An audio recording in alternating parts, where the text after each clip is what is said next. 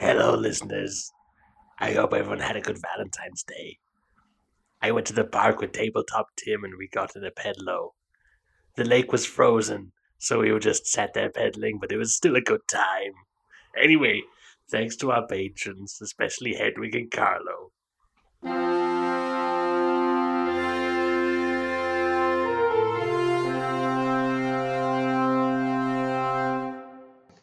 Hello, welcome to the Probably Bad Podcast, a podcast which is definitely bad. I'm Pencil. I'm Paper.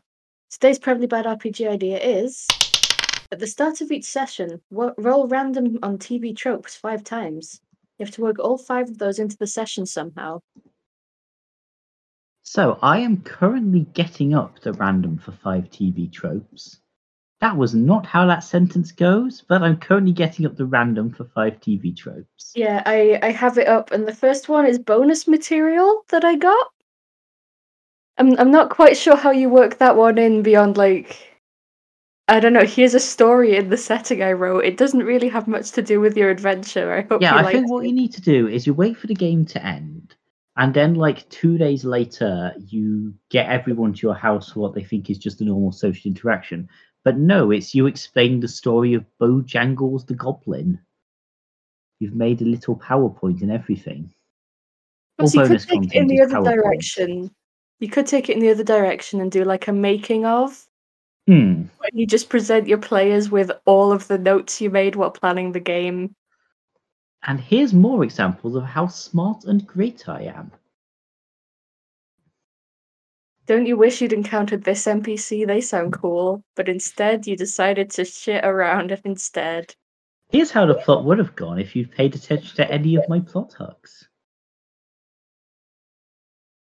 Okay, So my next one is Anguished Declaration of Love. It's a bold way to start your RPG campaign. Oh, that's the beginning, is it? Yeah, you walk in, all your players are there, and you just sit down and go Susie, I've always loved you, and then you just go back to playing the game as if nothing had changed, and completely ignore follow-up questions. I like that. That is a power move. Yeah, it's a great way to. So there's always the worry in games like D&D that you're going to get interpersonal conflicts of various kinds. So what you need to do is start it off by just immediately making the entire situation as awkward as possible. So if anyone's slightly annoying or slightly self-absorbed, it's hardly noticeable over the fact that you just fell to the floor shrieking your undying love for everyone in the room and then just stood up and got yourself a coffee. I can see no way that wouldn't solve all interpersonal problems in a D&D group. Yeah. The first trope I got was deceased parents are the best. You should maybe not implement this in your RPG group. But on the other hand, 90% of character backstories. Yeah, that is fair. Just kill off all your older PC's parents if they aren't already dead. They're probably dead already. It's fine. Yeah. The other 10% of backstories are help. My family members keep coming back to life. I now have 7 grandparents. I mean, that would be a fun character. Because what I'm imagining for that character is basically necromancers have attacked my town, all my relatives are back, and they're disappointed in me. I like if rather than necromancers, it's a rogue cleric who just won't stop resurrecting your grandma. I feel like the implication of that is also because you can't use it on people who've died of old age. Yeah. So, what keeps killing your grandma? Presumably the rogue necromancer. Nick says other tougher grandmas. You need to stop this cleric from interfering with the grandma ecosystem. Feels like a Reddit post though, doesn't it? Help, my grandma joined a fight club. Am I the asshole for wanting a cleric to stop resurrecting my weak, puny grandma? I love her, but honestly, her fighting skills are just no good in the current grandma meta.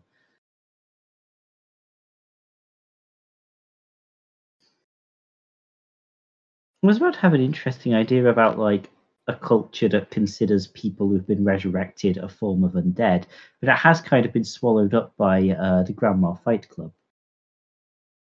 Yeah, what you do is all of the grandmas are ones that died of various unnatural causes, I guess, due to the mechanics of resurrection in D&D. So that's kind of bleak. And then you bring them all back and make them fight. I guess what you could do is if it was like one of those things where it's like, if you don't die in battle, you don't go to heaven. So all the grandmas who would have died of old age are killed by a dude who fights them. And then they come back So, as just fighting boys. before they die of old age, you Yeah. stab them, and then they die of that instead, and you can bring them back. Yeah. I can see no flaws in this plan. I can imagine a fantasy culture doing that, I'll be honest. Yeah. It's a loophole in the no back from old age rule. I'm just really into the concept of Grandma Fight Club, I'll be honest. Like, it gives them something social to do, gets them out of the house. Like, instead of the retirement home, we have the cage pit. It's a cage and a pit. Yeah. Like, is it a pit with a cage over the top, or is it a pit full of various cages? I mean, so a cage pit is a pit with a cage over the top. Okay. But I do like the other option.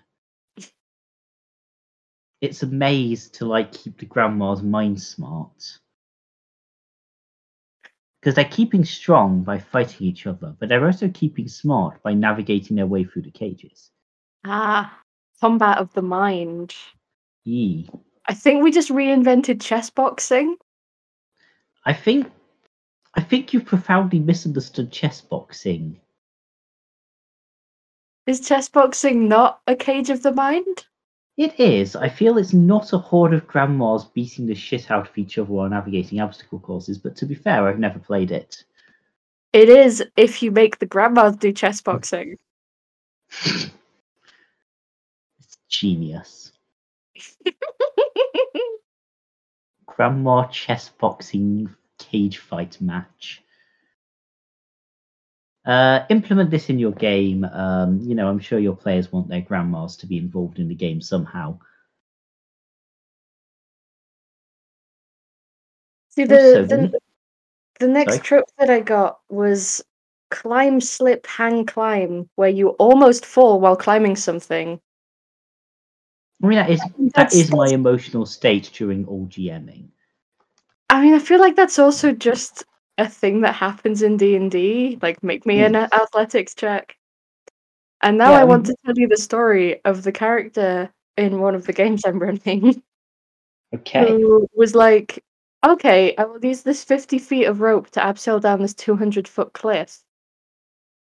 Didn't do well transferring from the rope to the cliff and ended up just dying because that's a lot of falling damage. Yeah, I can immediately see a flaw in the plan. Yeah.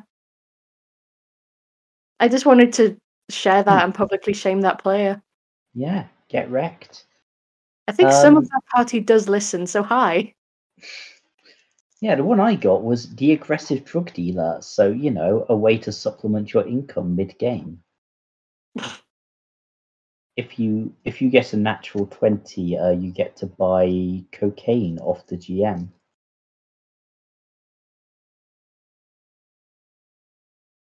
Yeah, I was imagining it like a slightly tamer version where you just aggressively sell the energy drinks that are in your fridge to your players. I mean, every RPG YouTube channel is sponsored by energy drinks, so yeah, we're off to a good start. You just open your code. Hey kids, you want to buy some energy drinks and also play D&D? I am the villain from a bad 90s movie.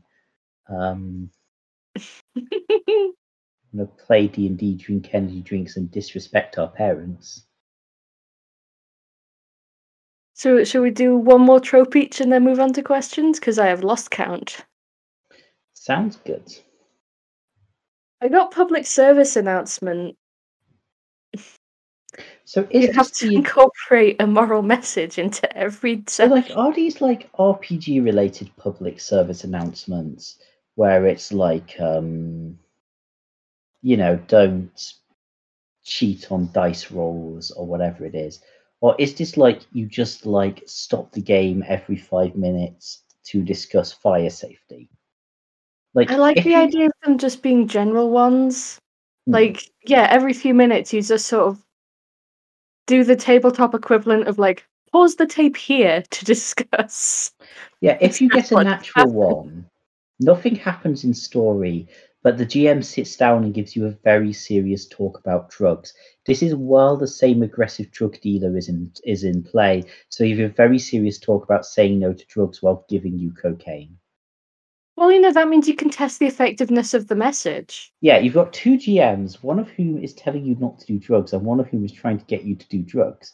And the aim of the game is to do just enough drugs that this terrible campaign is manageable, but not so much that it's a problem. Oh, I know how to solve this one. You ask the other DM. You ask the DM what the other DM would say, right? You ask DM whether the other DM would give you drugs. One GM always lies, one GM always tells the truth, and one GM is high off their tits. And yeah, one DM always tells the truth, one DM always lies, and they're both just talking about drugs. Yeah, you need to figure out what's happening in the campaign based on the drug metaphors they're using. I see no way this could go wrong. My last one is retail therapy, which is probably going to be much easier now that you've sold all of your friends' drugs. We at Pencil and Paper Productions do not advocate selling all of your friends' drugs. Well, no, But sharing's caring. once you've sold all of your friends' drugs, just go buy dice, buy RPGs, bucks, buy more drugs. I mean, Wizards of the Coast are clearly pro retail therapy with the amount of stuff they're constantly trying to sell you. Yeah, have you considered buying all of the things that are on sale now? That was the most generic sentence I've ever said, but I'm sticking with it. Have you considered buying the things that can be brought? Have you considered buying the things that can't be brought? I mean, have you considered buying the things that can be bought is basically every time I open D&D Beyond to check something. Have you considered buying the Tarask erotic pin-up calendar? I would buy that though. Let's see how it Please looks send us erotic Tarask art. with its shell off. Wink.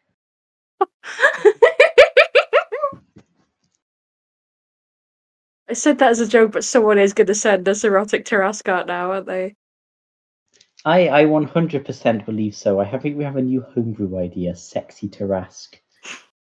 Like, the normal Tarask is incredibly physically strong, the sexy Tarask is incredibly, just really hot. It's like half Tarask, half Incubus. It's like, if you imagine a Tarask as drawn by a bunch of cishet graphic designers told to make it clear this character is a female. Yeah. So it's bright pink, it has long eyelashes, and it has massive tits. See, now my brain is just combining Jessica Rabbit and a tardigrade, and I wish it wouldn't. I mean, that is also a character you could have. In fact, that is my next character. I'm really glad I'm probably not running the next game you're in. Because, so you can't kill a toon, and you can't kill a tardigrade. And, the few weaknesses the two of them have will presumably cancel out. So you'll be completely immortal. You can kill a tardigrade by firing it from a gun. And Yeah, but you can't kill a and you can toon. kill a toon with the dip. Yeah, but So you what can't you kill a do is tardigrade with a dip, and you can't kill a toon by firing it from consider a gun. dip water pistol. I think you'd have to put the toon in the water pistol and then fire them.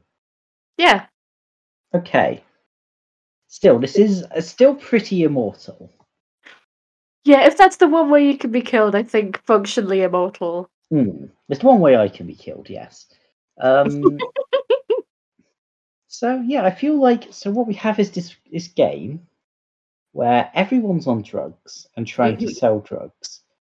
Is the grandma cage fighting in game or in session? I think it's in game.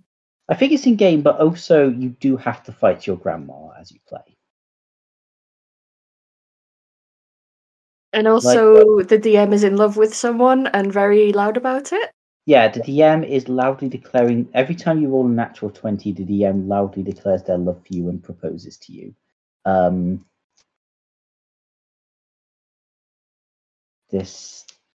That just happens. That's just a thing you have to deal with.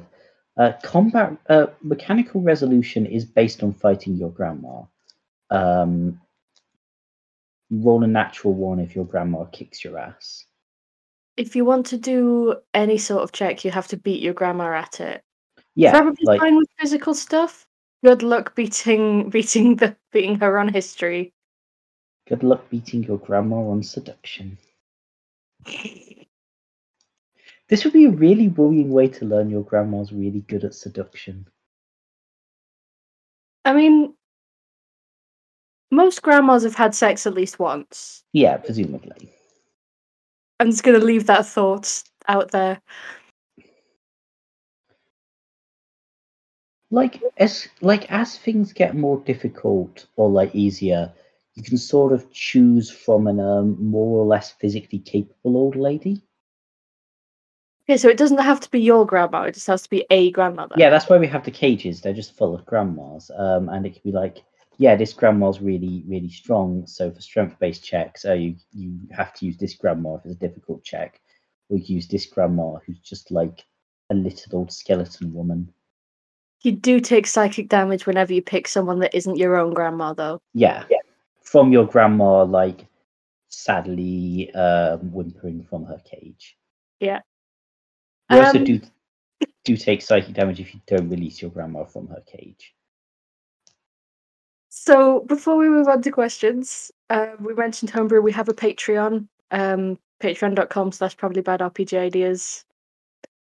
If you want to send us a question or horny to ask fan art, you can email probablybadpodcast@gmail.com or message us on Twitter @badprobably or Tumblr @probablybadrpgideas. So questions.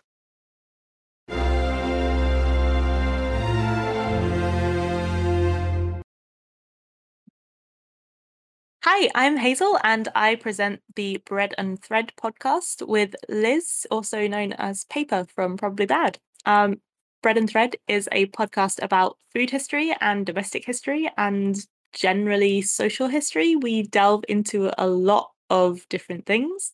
So if you'd like to know which country has laws against importing sheep, what cookbook will tell you how to make a great martini and also how to survive a nuclear bomb attack, or why you are using a fork right now, then come over to Bread and Thread and give us a listen.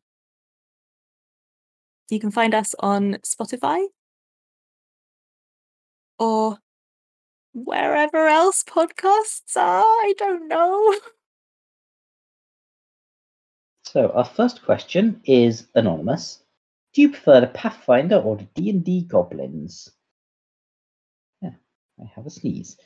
I prefer the Pathfinder goblins. So for people who don't know, D&D goblins are your kind of murderous hordes.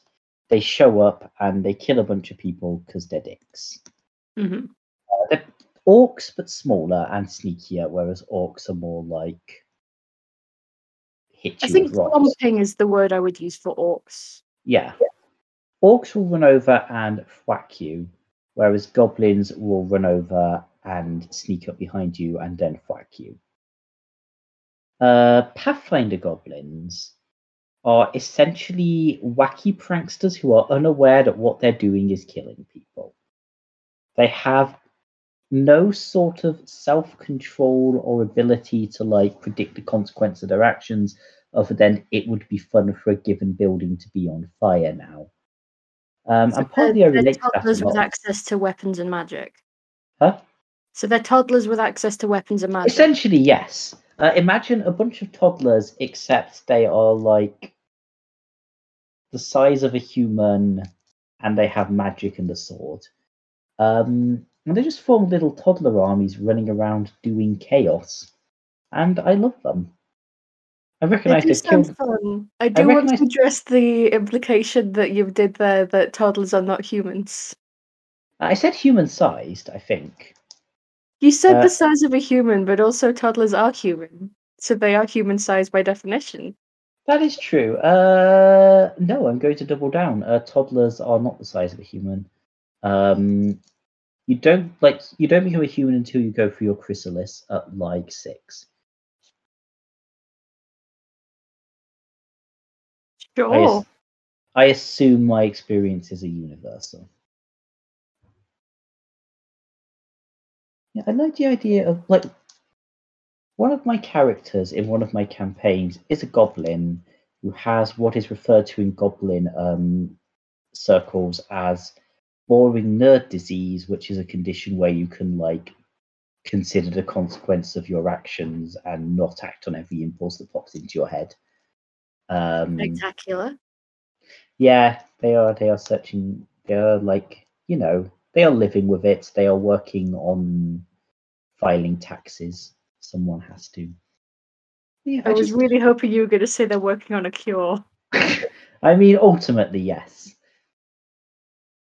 Eventually, they too will like just throw an entire ferret at someone.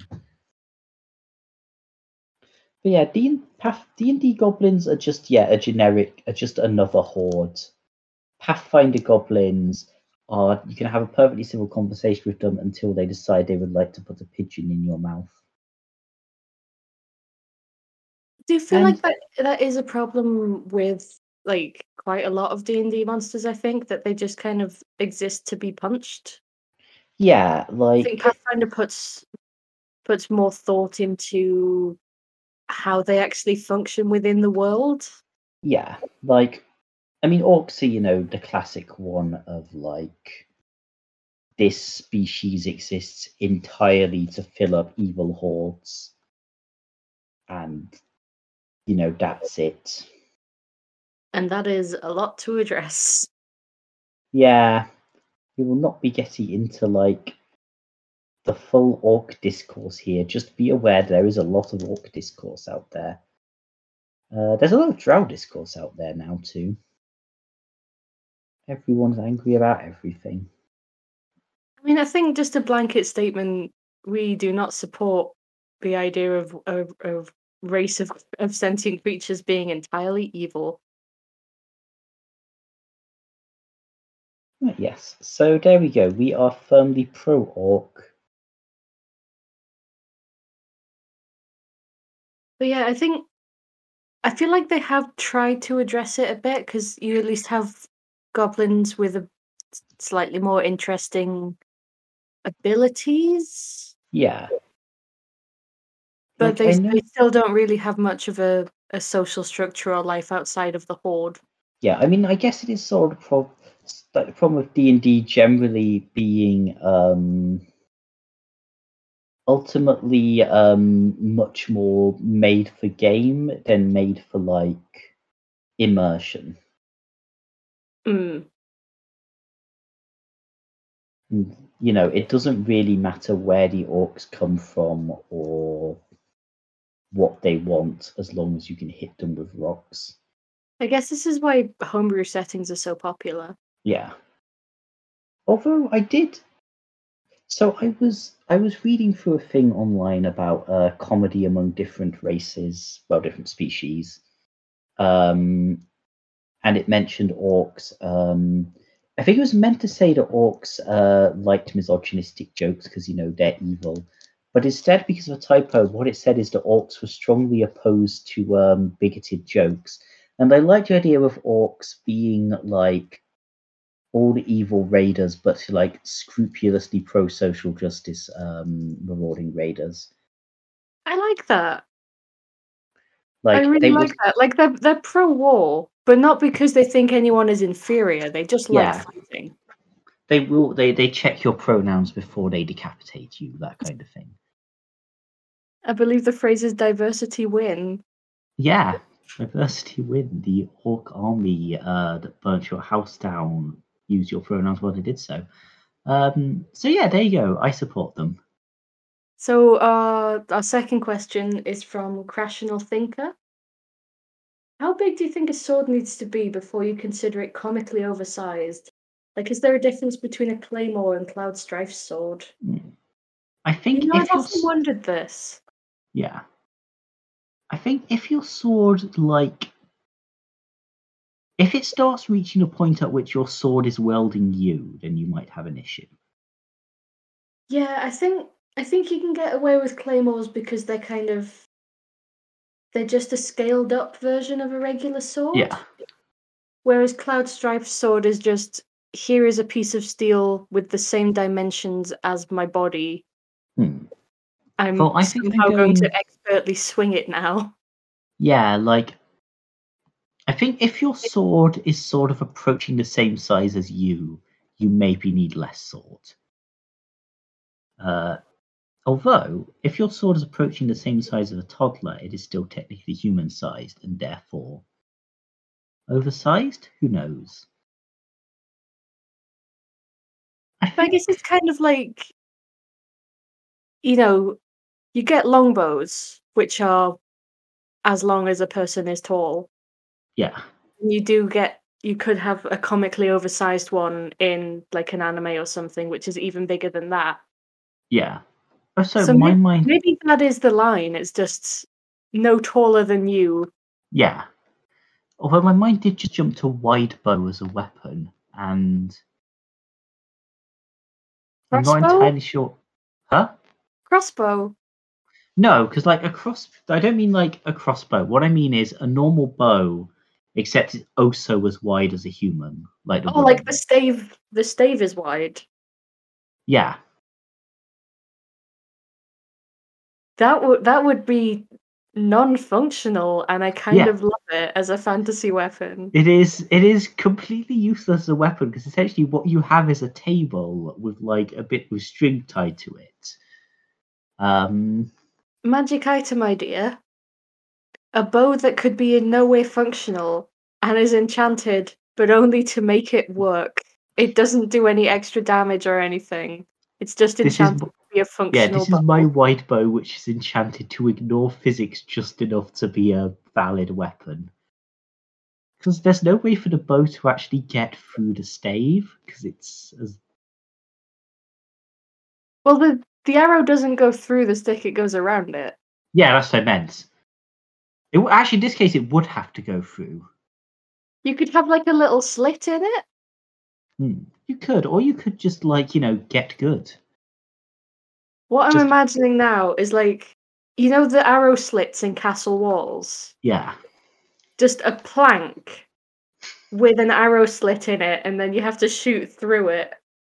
Like what I've invented is a shield that could also double as an offensive weapon, but only badly. Unless it's enchanted. Yeah. Magic is great because it means my ridiculous ideas can work really well. See next my wide sword, or club as they're sometimes called. I mean, Wide Sword is just Cloud Strife's sword. Yeah. I think, yeah. There's some great potential weapons here. What I want to see is like a claymore being wielded by a hobbit. That would be getting towards Final Fantasy proportions, I think. Yeah, I mean, because that's the thing, it's like, relative. Whereas if a giant has a claymore, they're just like, using it as a dagger. But could you move things in the other direction as well? Like, this is my shortest sword. No, it's not a dagger, it's a very short sword. Like, knives are just very short swords. I think, is a knitting needle a very short sword? I think more of a short javelin because it's only got the point at the end. I mean, like a rapier. Possibly. I bet you can get knitting needles with sword pommels on the end. Yeah. I Like, suddenly really want this. it means that when you're knitting eventually fights back. No, wait, because this would be useful, because when you do have to fight grandmas, you have a pre-done weapon while knitting. What So if once you they start, also have the knitting needle swords? I mean that makes it a fair fight. And that's when you bring out your wide bow.